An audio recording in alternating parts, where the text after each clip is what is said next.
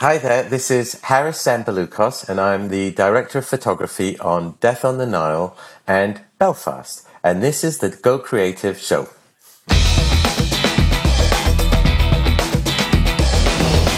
Hello and welcome to the Go Creative Show, a podcast for filmmakers.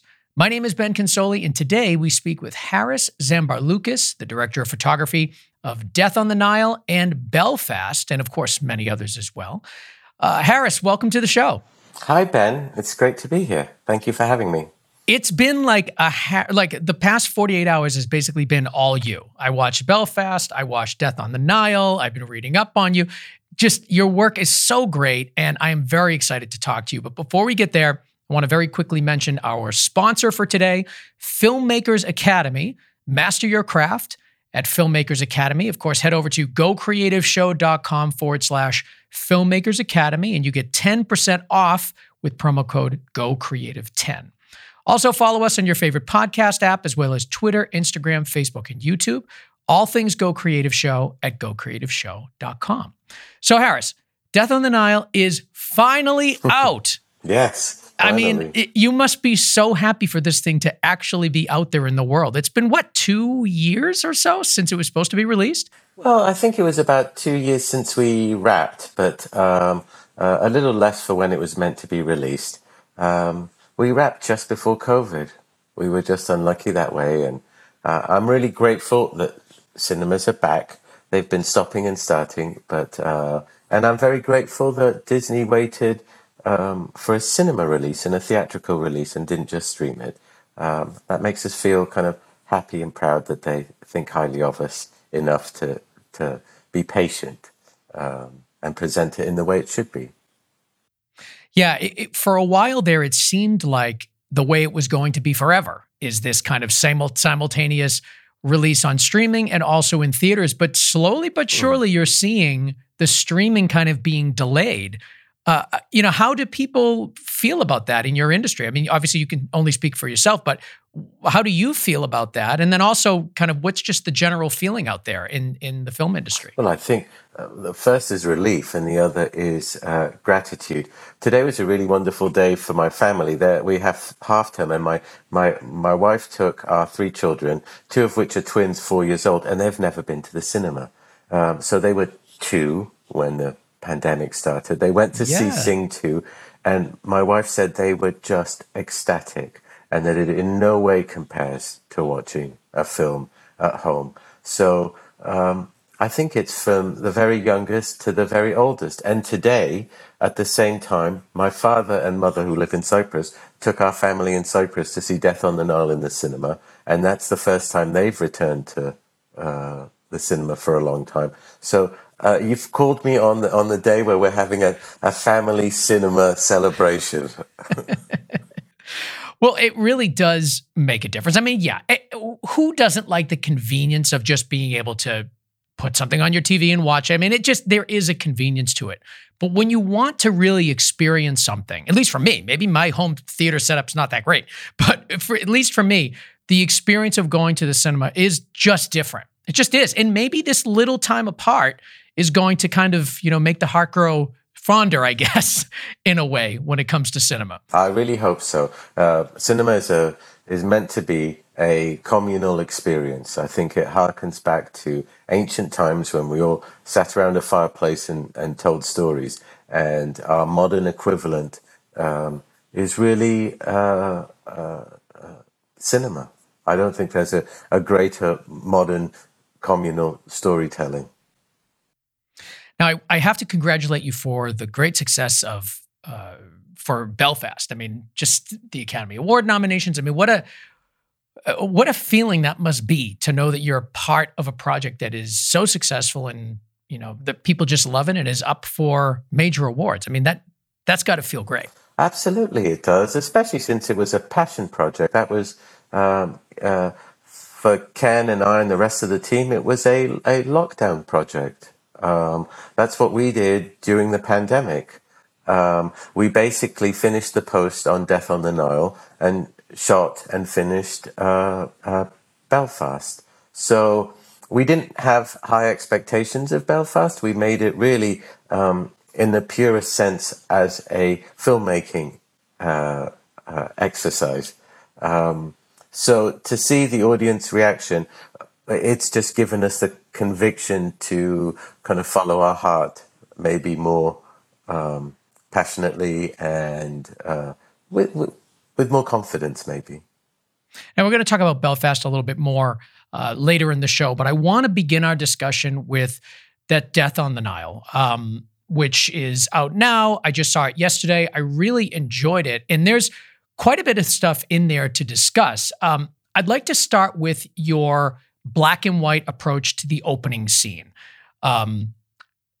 It really had this incredible richness to it. It had a lot of very visible grain in it. It felt very pure, and I love the look of that. And I'm saying you're kind of seeing more black and white now. In the past couple of years, it's popping up in TV shows, it's popping up in films, it's becoming kind of popular again. What are your thoughts on that? Well, for me, I don't know. Black and white was always my favorite storytelling tool to begin with.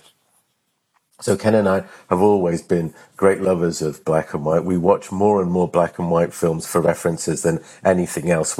Ken often jokes with me, can you please bring up a reference that is in color for one of our films? I think in particular with Death on the Nile, since it's set in the 30s, and in particular the World War I sequences even earlier, when we were thinking of things and looking at photographs or watching films of the time, they were all in black and white. And we really took a kind of an approach to this that it had to be a more French black and white for this particular What did that mean to you? Well, and by the way, the Ken we're talking about is Kenneth Branagh, the director, yes, and also the star of, one of the stars on Death on the Nile. Who I call Ken for 15 That's all years. Right. Yeah. But well, you can, you know. But what does that mean to you? What is a French black and white? Oh, I love French cinema. It has a kind of very, I think, fluid style often. It doesn't conform to the norms. I was influenced very much by kind of the new wave and their framing and people like Henry Alacant.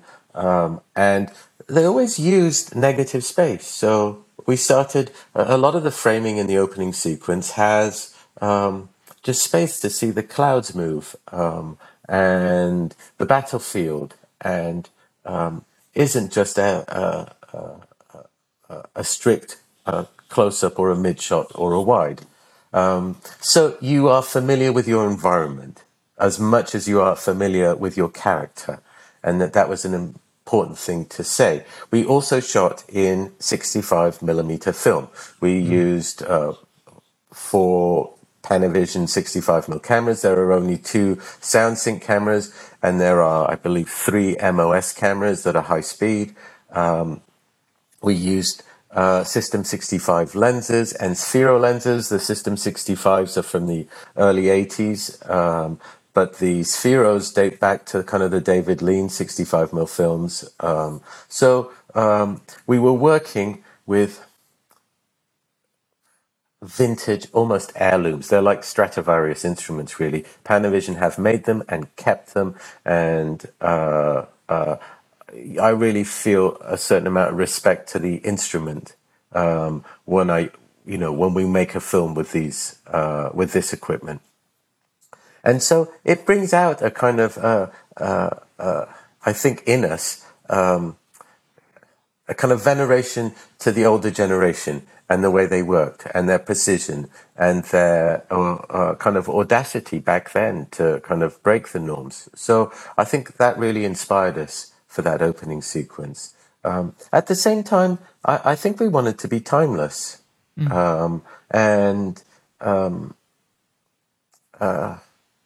what way?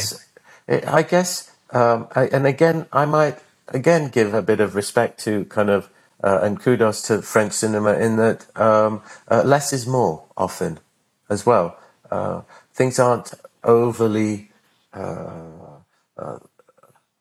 there's not too, just the right amount of lighting, just the right amount of dirt on the faces, just that restraint and that love of realism, and I think the trick there, and the thing we try to balance out is what is the balance between kind of realism and that magic kind of hyper reality. That those two things can coexist, and that's when great things happen. It's interesting you mentioned hyper reality. Talk to me a little bit more about the way that you incorporated hyper reality into that intro scene, because it is something that I'm sort of picking up on your work in both Death on the Nile and Belfast, is this kind of interesting framing that almost makes you look at a scene in a different way. You can kind of experience dialogue in a different way when the framing is unique. And we're going to talk more about framing in a moment, but since you mentioned it, hyperreality, talk to me about how you incorporated that into that opening sequence of Death on the Nile. Well, one thing is kind of the choice of instruments. So the choice of instruments here was one of high fidelity, where you notice every freckle, you notice every blemish. 65 mil is an incredibly clear medium. So you therefore have to be very, very, very careful with your makeup and your hair and your costume. The costumes must have texture because you see the thread, you see the freckles on the face. Wagner, our amazing kind of hair and makeup artist, just added the right amount of dirt on the faces. There's nothing accidental there. And so you feel the amount of time they've spent. You might feel also that despite all of that, they're clean shaven. So they've taken time in the trenches. Every single part of that tells a certain story. On the other side, I really like, and so does Ken, very, very direct eye lines. Our eye lines are usually an actor right by the camera, so that the actor that someone is talking to. So our actors always had their counter actors quite close to the eye line, so that it's almost into camera, not into camera, but very close. So the audience feels it, I think, quite intensely. We also we started on Death on the Nile and have continued into Belfast in a more extreme way of not repeating our shots, and therefore it doesn't feel like your standard coverage. So every shot is earned and gained, and does not feel like there's a film crew here. It feels like every angle is a particular point of view. We also chose very rarely to be on the eye line. So we may have been, in terms of height, so we may have been there laterally, i.e. it's quite close, but we were often either a little higher or a little lower. And all those things were points of view. It wasn't just about, is the other character standing or sitting, and therefore the angle is that way. It might be because there's a piece of information, for example, the birds flying, or the clouds in the sky, or a dead tree that's just been blown to smithereens and is still standing just faintly. All those things give us depth of action. So depth of field is one thing, but it's pointless unless you have depth of action, unless you have multi-layers of things to kind of see within a single frame. So within one frame, we are often with Ken trying to design a shot that gives you more than just one piece of information. Yeah, and when you pile each of those things up, it does create kind of a unique experience for the viewer that you really can't kind of put your finger on. Like just listening to you explain the layers of, the decision making for each frame and kind of the layers of decisions on top of one another. You're right. It does kind of create this hyper realistic feel. But I think that you avoided, in both Belfast and Death on the Nile, you avoided creating something that makes you feel distant from it. You're never pulled out of the film. Even with all of those things that are a little bit unconventional, you never are pulled out of the film. And I thought that was kind of interesting, because there are a lot of shots and a lot of techniques that are not typical, but you still feel like you're in it. You still feel like you're seeing something familiar in a way. I think when we make decisions with Ken, we never do it because of another film or because we've seen something. Everything comes from the heart, and it comes from the script, and it comes from what we see. So, for example, one of the first things you see of Poirot is you see these boots come into frame. They are clean boots in the mud. They tell a story. So we didn't just want to show boots. We wanted to show a character that is meticulous, even in the middle of a battlefield, even in the mud. He's tried his best. Now, the audience may not immediately see that, but it's a clue. It's an insight. And as you progress throughout the film, you gain a deeper experience. And that's what we were looking at. Everything has to be experiential in the decision making. It's interesting to hear you talk about details in the wardrobe, and you're bringing up things that don't usually get discussed by directors of photography and cinematographers. Elements that are really supporting the storylines. It's kind of interesting to hear you talk about those things, because usually people come on this show, they talk about camera and lenses, obviously, like we did, lighting, stuff like that. It's very rare that we talk about those little small details and props and wardrobe that help support the story. So it's making me feel like your relationship with Ken is maybe different than, other DP director relationships. It seems like you're almost more involved in a variety of departments, not just the camera. I work only in my capacity as a director of photography. With Ken, he's such a collaborative person and such a confident director that he asks you to be your best. And really, the cinematography part for me is kind of just, it's like knowing how to write. Then you have to find the words to say. That just because you could use a typewriter, you can't write a novel. The real, for me, essence of cinematography is to guide the audience to all these details we're talking about, to the story. And I think you have to be well versed in the actual technical side so that it disappears. Otherwise, I don't think you can photograph a film properly.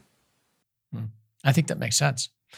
Now, the film begins in black and white, but then you very quickly now turn into color, and a lot of it. Talk about beautiful vistas. The sets are gorgeous. Opulence everywhere. It's just beyond. And, especially juxtaposed with being in the trenches, it's just a totally different world. And it gives you a little bit of insight into our main characters.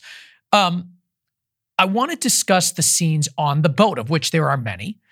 And talk to me about that. Like, is this, obviously it's a set, but talk to me about the boat itself, kind of the makeup of it, how you filmed it, and what the scale of it, all that kind of stuff. Just describe a little bit, if you can, this boat set.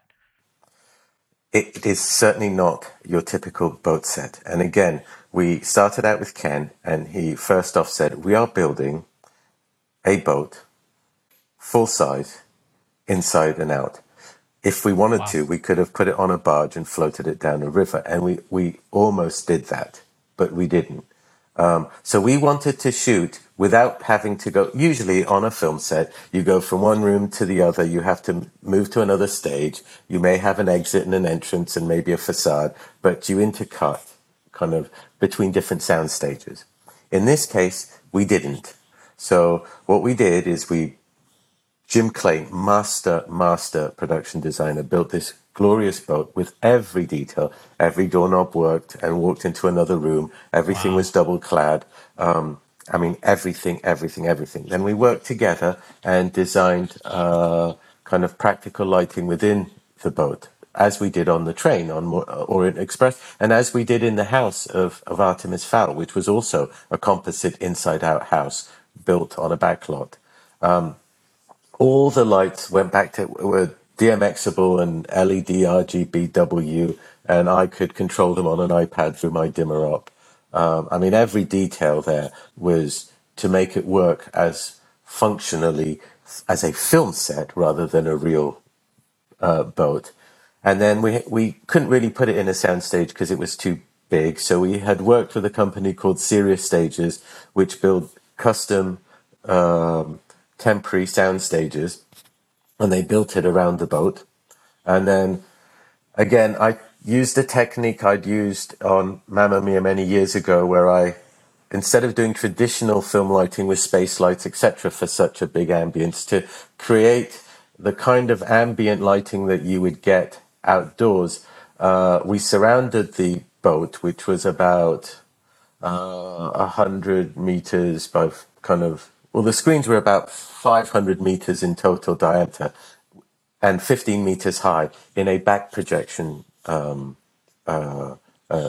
screen. So hold on, I want to make sure I'm understanding it. So what? I know you have to see it to understand. Yeah, it's hard to explain. Do you have any pictures of it that you can share? It would be great. I mean, not at this moment, but if you can share them with us, we'll put them on the website. That would be great, just to have a visual, and we might even incorporate it in the video if we can, if we have time. So you're out. So you're out. Are you outside with this boat? No. So I'll get to that in a minute. So, we actually. You had mentioned that there was a company that creates sound stages, temporary sound stages around, objects like this particular stage of yours, this boat. What is the creation of the soundstage? Is it just like green walls or? No. It's a great big marquee, and they're used for exhibition spaces and for concerts, and they go all over the world. And we asked them to design and build something using their existing equipment that worked for us as a soundstage. So it's a structure like a big tent, but it has truss and it has rigging and it is load bearing. So you can basically have a reds and a grid that work like a soundstage. And so we could put our lighting on there, and we calculated the heights and the distances we needed. We calculated the lighting. I designed my lighting with my gaffer Dan Lowe in a program called WYSIWYG, where it's all in CAD.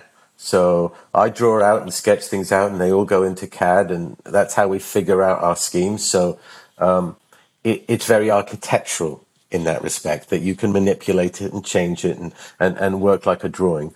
But the biggest thing here was kind of I have never liked green screen or blue screen, so it's something I took on early on Mamma Mia, which is to create backlit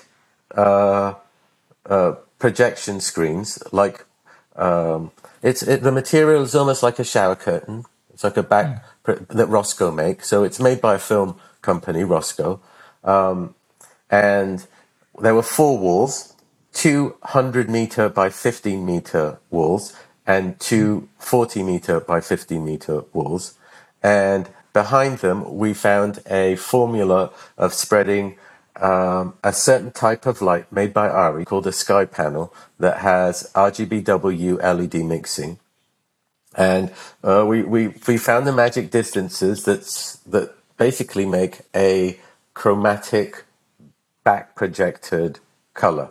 And that color infuses the set with light as if it is outdoors, because traditional film lighting, space lights, all come from above, and out in the desert that would never happen. That would be the sun bouncing off the water, bouncing off the sand, lighting up particles of dust in the air. And that's really hard to recreate in a soundstage, and it didn't seem right to go those traditional ways. And since I'd already done it on Mamma Mia to create kind of hot grease, it seemed to be an appropriate thing to do here. The technology in lighting has moved up. We didn't have sky panels back in 2008. We do now, and it's a wonderful tool. So those created an ambience, but they were also good because they turn into a blue screen automatically. You just change the color. They turn into a blue sky if you just wanted to do skies like that, or in the programming.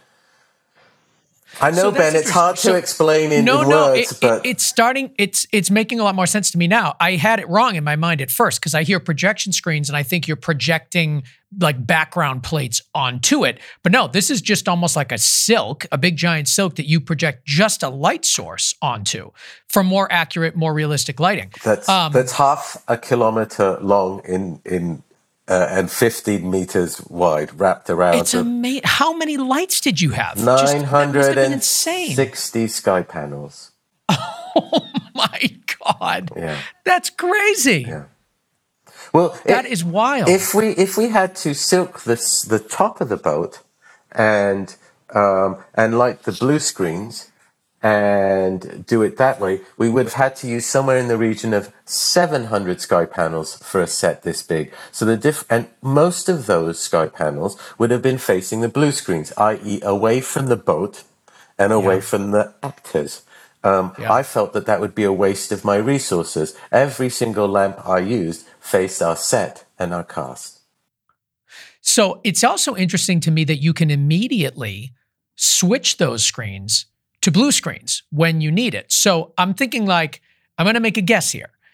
When we have scenes where we are looking over, the balcony of the ship or whatever it is, and we see, the beautiful vistas of wherever we are, Egypt.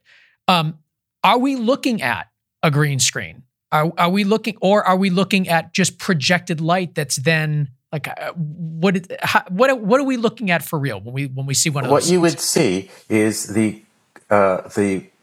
screens lit up at the color of the sky at the time of day we were using. That was keyable, first of all, which was great. And then whatever you don't see was tungsten 3200 Kelvin. So I only put the color in what was seen. Everything else became a white fill that was from the right kind of level and direction that you would if you were outdoors. Now, Ben, the other thing we did is we recycled the railway lines that we used on Orient Express, and we built a door to this soundstage. And when we had sunny days and we wanted to do kind of the boats arriving, we built a tank outside and we would wheel our boat outside. We oriented the soundstage according to the sun the way we wanted to in the beginning, at the conception of all of this. And we'd wheel our 100-meter boat out and do some scenes outside in the sunshine when we got sunshine in England, and when we had to do things like the little motorboat arriving. So all the motorboat arriving onto a dock was a tank that was on the side of the Karnak with a real boat and out in the sunshine. And then that was intercut, though, with many close-ups and mid-shots that we had done indoors. So we managed to match everything seamlessly. Oh, you absolutely did. So there was some tank work in this. That's what I was curious about. Did your main boat, did that ever end up in the water? Or was that always... No, we didn't take it. We thought of taking it to a river in Morocco, shipping the entire thing and putting it on a barge. But the logistics didn't work for that. And the effect we got with what we had was so real, we didn't feel we needed to.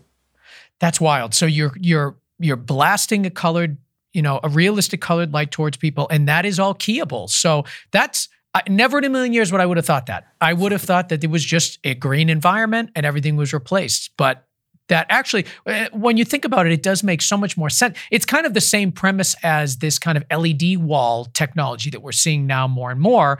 It allows you to have realistic light sources instead of just bounced green or blue on people. So that's what we did. I think we were quite pioneering in that on Orient Express. I think we had created the largest LED surround on. We were the first large one on Orient Express. So Orient Express, the entire journey of the train, anything on the train, was done in camera LED.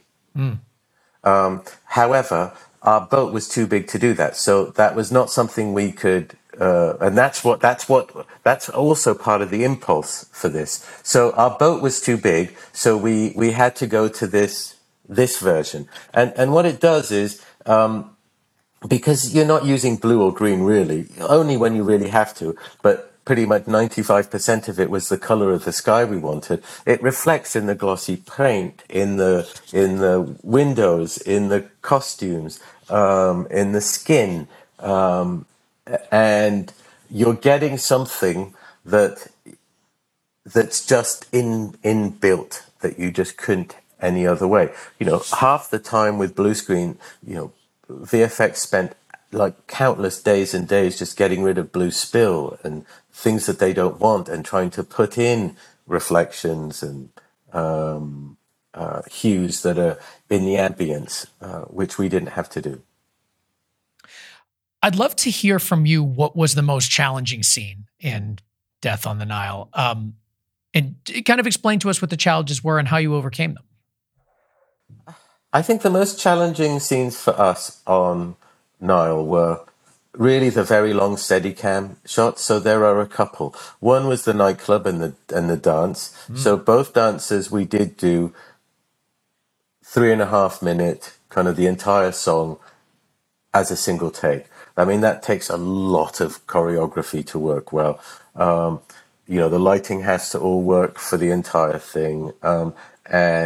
Also, these cameras are not normal cameras. They weigh 51 kilos. So you have to be a beast of a Steadicam operator to do this. And we had Stamos Triandafilos, who is amazing. He's not only an artist, but he has the strength, the stamina, and the balance to kind of pull off shots like this.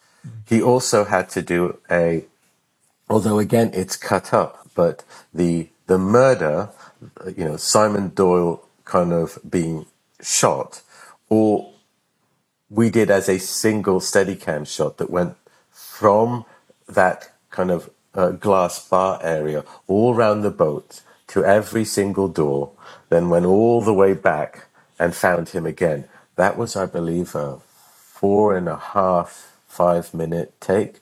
One of the things we've always tried to do with Ken, with ensemble cast, is to create shots where you see every single cast member in a single shot.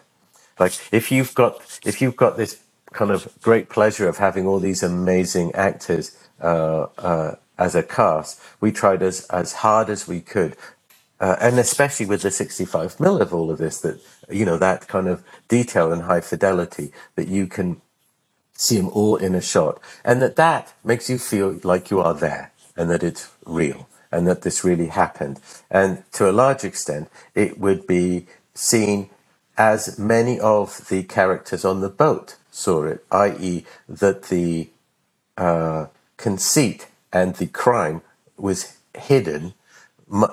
If it's hidden from the camera, it's hidden from the characters, and you as the audience will believe that crime has been committed and you don't know why. You had mentioned the lenses and camera that you used at the beginning of the film, the black and white section. Did you continue with those same lenses and camera package for the remainder? Yeah. Oh, they're complete. I mean, my respect to Panavision for building, they're like the Stradivariuses of camera equipment. There are only 2 sets of these lenses. They are handmade. They are not for sale. They are only for rent through Panavision, and they cannot be replicated as the same for the cameras. So when you get this set and you use it for the duration of your film, and you're very grateful for that. So you might as well, if you got them, you might as well use them. Absolutely.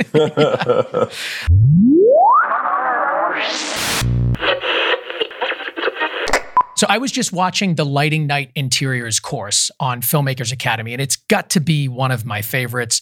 But I wanted to bring Shane on, who teaches that course, Shane Hurlbut, because there's something in there that I think would be particularly interesting to you guys. It's called Seleucocoloris. I think I'm saying that right. Shane, am I saying that right?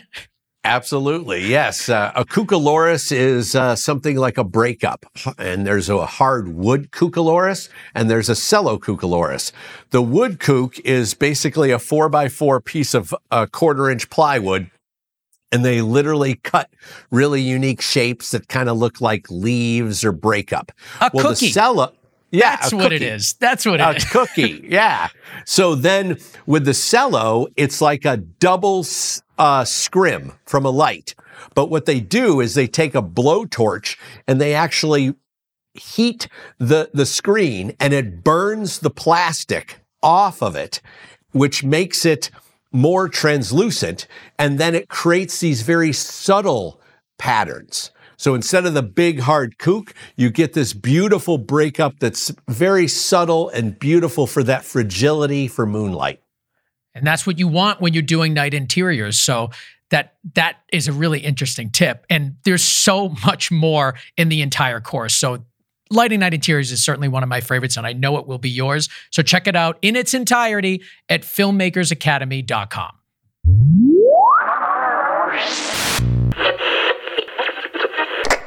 When I watch your films and I see shots that are traditionally oneers, that you just kind of, it's a single shot, no cuts. Oftentimes you can kind of tell when you're watching a oneer that it was done to almost like move scripts along. You see that in TV sometimes where it's like, let's just get through a few pages in this one shot. Or you see something that's almost so blocked that it's almost stiff. I feel like your oneer shots that I saw in both Death on the Nile and then also Belfast, you seem to have a different approach to oneer shots where you almost are viewing the scenes as if you were the person in the scene. Like, I don't know if I'm describing it well, but it's almost like if a real person was to walk into this room, that is how you would experience the room. There's a really organic way of viewing throughout this oneer shot. So I guess my question here is, what is your general philosophy on these kind of Steadicam oneer shots that I'm seeing in your work? First of all, that philosophy is not just mine, it's shared with Ken. So we devised these shots completely and utterly together. And I don't think I could make shots like this if Ken wasn't such a master director. And I'll give you an example. So I had the idea of a circular track in Belfast for Jude when going 3 times on a perfect circular track until the explosion goes off. That's such an awesome shot. Yeah, the shot, though, Ben, is only good because Ken managed to put 5 minutes of brilliant directing in a single shot. You see everything for the right amount of time, at the right time, at the right place, with the right intensity, and every detail is seen because he's blocked it perfectly for that. Now, I know how he works, so when I make a suggestion like that, and I know what a virtuoso he is, so I look for things to suggest that will bring out the way he directs. So I would say that there's a real collaboration there where I would also say that he knows how I light and how I like to frame, and it's very similar to the way he likes to frame and so he will help me by blocking a scene that way because that's his taste too. So that is the art of collaboration, in my opinion, and that is the art of basically listening. I listen to my director and I listen to the actors and look at them and observe. I would say the way to find the essence of a scene and to get the best shot you can is you have to do 3 things. First, you have to observe really carefully. Then you have to contemplate your observations and what you've seen and think about them carefully. And then you have to act upon it and place the camera at the right place based on these observations and, this thought process. The wrong way to do it is to jump in there and say, it would look really great from here and expect everything to work because you think that's a cool shot. That's what ruins a shot for me or a scene. And I immediately, if I watch a film that's like that, I just switch off. So I just don't want the audience to switch off. really. That's my, I want them to just dive in. It's just so tempting, though. Like, as a cinematographer, you must be tempted, even though this is kind of your root philosophy and it's what you believe in and it's what makes your film so great. There still has to be this moments where you're like, that shot could look so cool. Even if it doesn't make sense in the story, I just know it would be cool. Like, how do you balance that? How do you show that sort of restraint? At a certain time. So, again, you have to earn a kinetic shot the same way you have to earn a quiet shot. And I just wait for the right time. And I think Ken does the same thing too. So often we will walk around the sets and our locations and just talk and think. And we don't write things down a lot. We just talk and think about things and look at things and say, yes, that this has a place, you know. I'm not sure when. And as we progress and we talk about it, do you think that scene would work well from there? Should we look at it from there? Is there something there? So Ken has a philosophy as well that comes from, again, all of this really is when you combine theater directing and motion picture directing together, you get very interesting things happening because they're two different skill sets and they are very complementary and they help each other out. So, for example, one of Ken's philosophies often is that if there's something important to be said, he always places an actor somewhere where they have never stood before, because it gives the audience a fresh look at a particular place. So if we've found an angle that we haven't used, a location we haven't used, we'll think, well, what significance could it have in our story? And we'll save it. So I think the answer is be patient and keep a mental note of things, and it will, you know, the reason to use that shot will reveal itself at the right time for the right reason. I think perfect example of one of these really unique oneers, and I hate even calling it a oneer because it really isn't, but it is because there's no cuts. But in Death on the Nile, there's a moment where, for those that have seen it, there's a moment where they kind of find the necklace after it was missing for a while. They found, and you're shooting this dialogue scene from outside the windows of the bedroom. And rather than kind of do the typical, you know, establishing shot and then cross cuts of each person talking, you go from window to window for each person that's speaking. So you kind of look through one window and then you come across to the next one and you go back and forth and back and forth. That's the whole scene. And that's what I mean. It's like you're almost watching it as if, I mean, clearly you're not, the perspective isn't from inside the room, but you totally understand what's going on. You're following it. You're almost a voyeur in this moment. And it's a perspective that you just that you would never expect.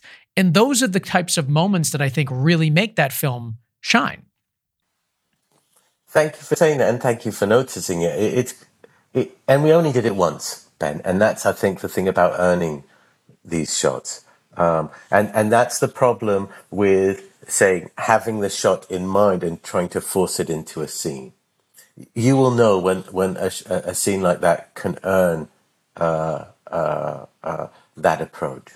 I think that's an instinctual thing. I don't think you can't learn that, in my opinion. I didn't learn it anywhere. But I've certainly failed many times and learned where doing something like that might not work. I would say that's the only way I've learned how to do these things. Well, I think, like, okay, so just taking that scene, for example, right? You mentioned this idea of earning the shot, and I like that. I like that idea just as a concept. But in that moment, did that opportunity really only present itself because of the set? Like, how did we earn that shot in your vision? Like, why was the decision made to use that moment to have such a unique way of filming that dialogue? Some of it came from the fact that we had been from a very cutty scene and we're going to a very cutty scene. So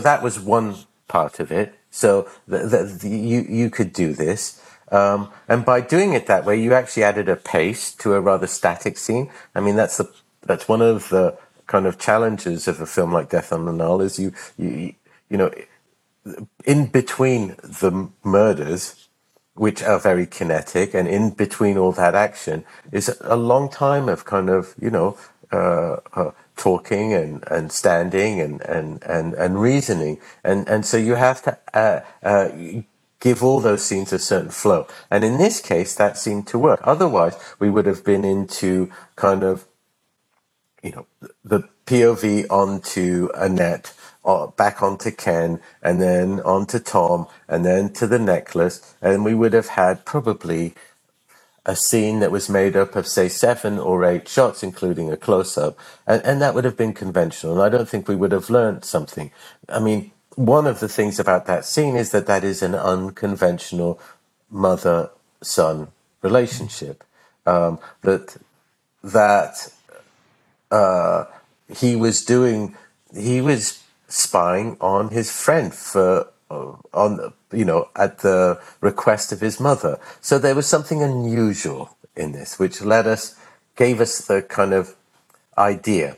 Now, on a practical level, it is exactly the same room redressed as Salome Otterborn's room. So we knew we were going to shoot that room redressed for that interview, and like most. And the reason we did it this way is that if you go into any hotel or any boat, most of the rooms or cabins are all the same. There is a difference in dressing. So no matter what no matter what Jim designed, it would have been something similar. And we'd done a cabin room. So we needed to shoot it a different way. There was a practicality here, but that practicality would have probably been the same no matter what room we chose on the boat. Yeah, and hearing you talk, I almost want to see the film again now, because hearing you talk about the way that you came to these decisions is so interesting. Like, there's a moment where I can't remember the character that was speaking, but it was another one of these interrogation moments, I believe. We're inside the glassed-in bar, and we get a ceiling shot. Like, we look up and we see the ceiling. It kind of comes almost out of nowhere because you haven't seen it before and you don't see it again. But it's just this really unique shot of shooting up at the character. You see the ceiling behind them. And I think it comes at an interesting time in the film because we've seen by this point almost every angle you think you can see of this boat. And then you drop something like that on us. And I think there's no real question there. It just is kind of an observation as I'm listening to you talk about how you come to these decisions. So there were a lot of moments like that in the film. And I think you really did that cast justice, and you really did that set justice by shooting it in so many different ways and really appreciating the production design.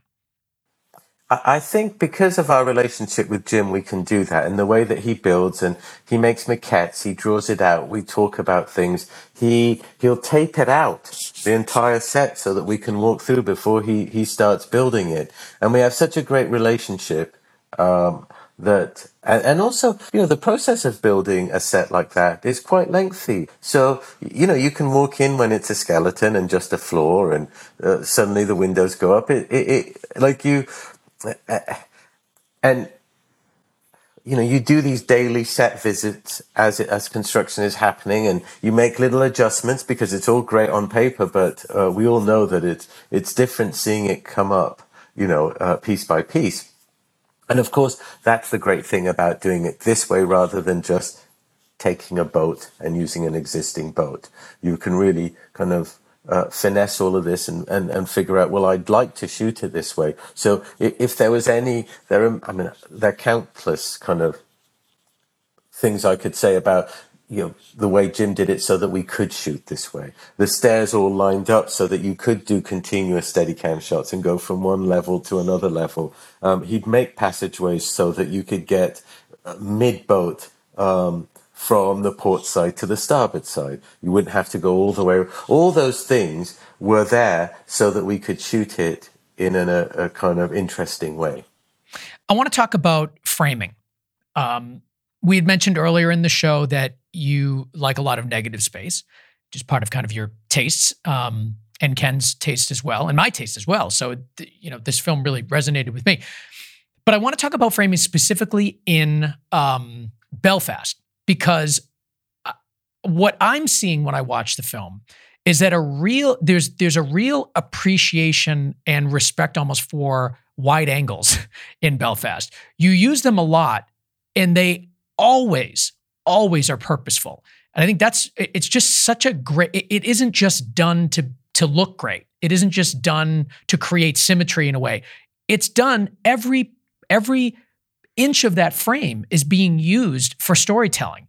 And I found that really interesting. So I want to just kind of talk to you about your framing choices in Belfast, what it meant to the story and how you achieved that.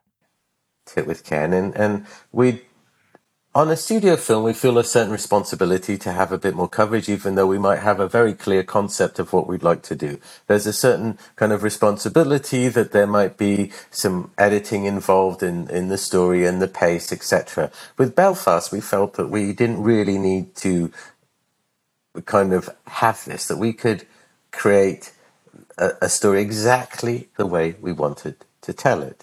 So we had many COVID restrictions as well. We shot for 5 weeks. I usually have two cameras and 2 operators, so that I'm just managing. I'll go set up a shot, but I'll let someone else operate. I had to operate myself on Belfast. Did you enjoy that? Do you like operating? I love operating it. You almost, as a cinematographer, you have to give up the thing you love the most, which is operating, so that you can actually do your job properly and manage more than one camera. If it is one camera, I think it is generally easier to be the cinematographer and the operator. But I find that I cannot keep my eye on everything if there's more than one camera and I'm operating one. So that decision is made by myself automatically. But it came from a place where we didn't want to also pan or tilt. So if you've got to set up a scene that works for an entire sequence with all the actors moving back and forth, and you don't want to pan or tilt, then you have to leave enough negative space for all the action to happen. Why didn't you want to pan or tilt? What was the reason for that? I wanted to concentrate on the performances. I felt that might I'd be putting too much of myself into the frame at that point. That at that point that might be a distraction. I knew that the script was incredible. That every word meant something. That every emotion meant something.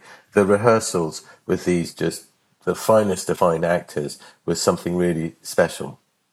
And I felt like my feeling when we rehearsed was I just want to sit and listen and look. And I felt that I had to find an angle that did the same thing. And so did Ken. But then again, I don't think you could sustain a whole film that way. It gets really kinetic. There's handheld, there's Steadicam, there's circular tracks, there's people think it's a really still film, but it actually moves a lot. It's just when it goes still, it really goes still. I think because of the movement is why people even think that it is a still film, because when you get those still shots, it's really impactful. Ken was masterful. I mean, she just found the balance with Ken that was just so wonderful. Every shot to shot kind of transition is kind of informative emotionally. And I think that's, everything is emotionally informative. It's not about, there's no exposition. Exposition is, it just takes you out the story. I think a lot of those wide shots we're talking about, at least the ones that I remember most clearly and that had an effect on me, was when you had 3 people in the frame. You had someone on the left, right in the center, and on the right, and you always know where to look because the acting just, it's very clear who was supposed to be paying attention to. But I liked the way that you kind of made these small homes and narrow walkways and everything feel purposeful. Uh, everybody felt like they knew where they were and they knew where they can be, and they had a comfort roaming around in their space. And where the scenes were that didn't have three people, you had kind of a big swath of negative space, like two people sitting on a couch with absolutely nothing in the middle, for instance, or two people in different windows. You always kind of want to look around the frame and find people. And I think that a lot of films that just rely on really shallow depth of field, and believe me, I do that all the time, especially if I'm in environments that don't look very well and I just need to blur out the background. A lot of what you see in Belfast is in focus, wide, and it's almost like you can't hide. Like everything is there to be absorbed by the viewer. I think that's just, it's a really, I don't know, it's kind of a bold choice. It's almost a little bit scary putting that much out there because the viewer can be distracted by anything. But they aren't, and that's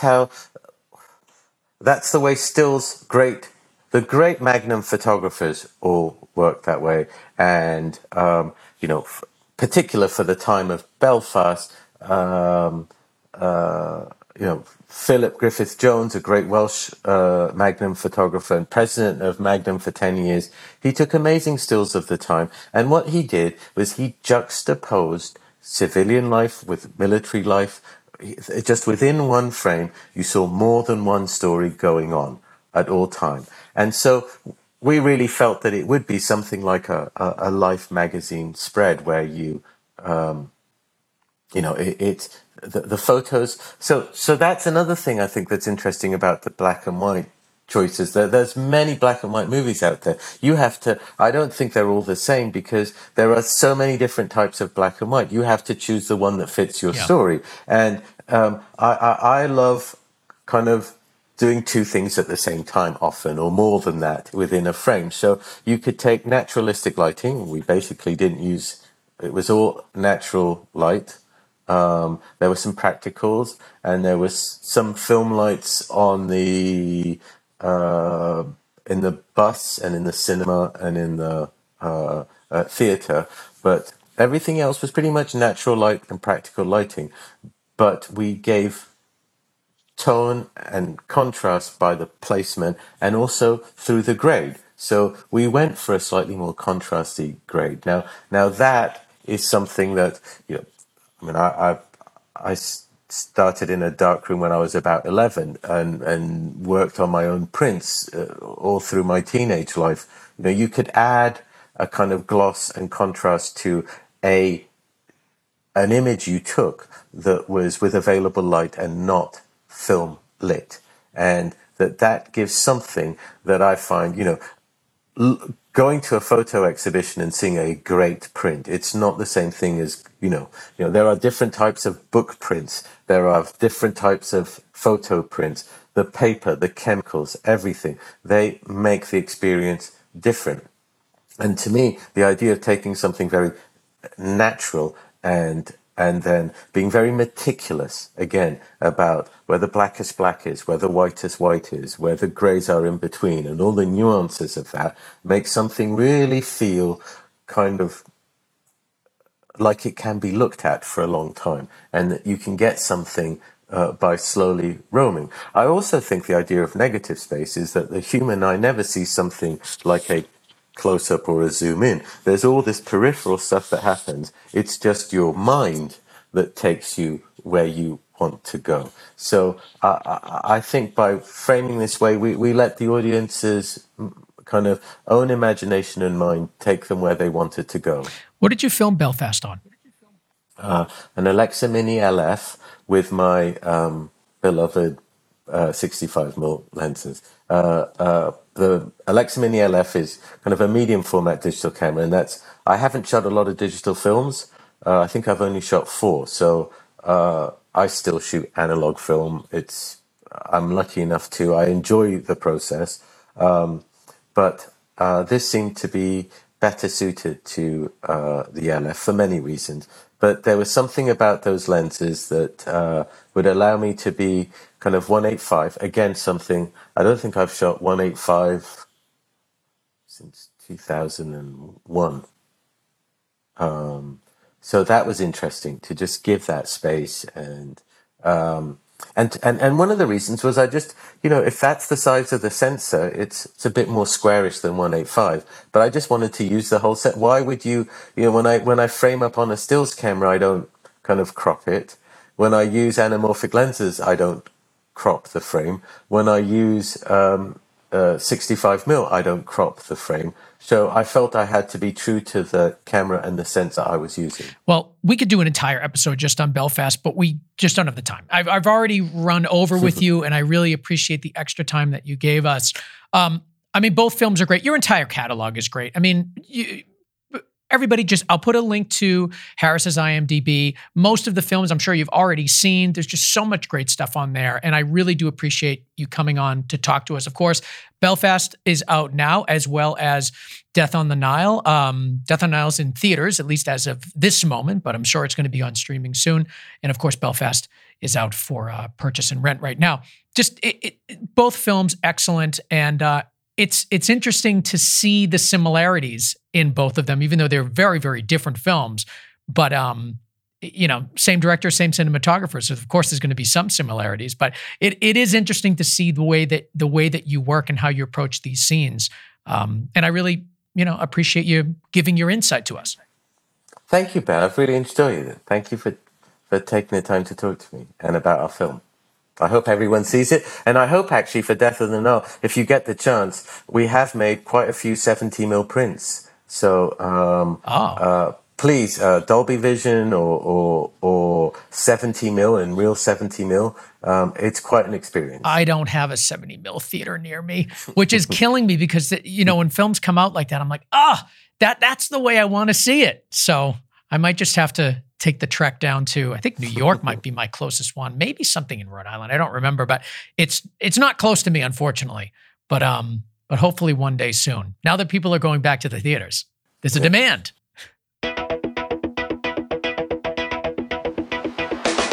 All right, a huge thank you to Harris Zambar-Lucas for coming on and talking to us all about Death on the Nile and Belfast. See both films. You guys will certainly not be let down, of course. All of his other work, we'll put a link to his IMDb on gocreativeshow.com, so you guys can check that out as well. I want to thank our sponsor today, Filmmakers Academy. Master your craft at Filmmakers Academy. Head over to gocreativeshow.com/Filmmakers Academy. And don't forget to get 10% off using the promo code GoCreative10. GoCreative10. I want to thank Connor Crosby from Ignition Visuals for producing this show, as well as Dave Siegel from SiegelSound.com for mixing, mastering, and making it sound so good. Follow us on your favorite podcast app, as well as Facebook, Instagram, Twitter, and YouTube. Subscribe to us there as well so you never miss an episode. All things Go Creative Show at gocreativeshow.com. And if you want to know what's going on with me, you can find me on Instagram at Ben Consoli. I post a ton of behind-the-scenes clips from movies that we're featuring on this show, as well as stuff that I'm doing on my own with BC Media Productions. So lots of behind-the-scenes, lots of gear on my Instagram. Thank you for joining us today, and we will see you next week on another episode of the Go Creative Show, a podcast for filmmakers.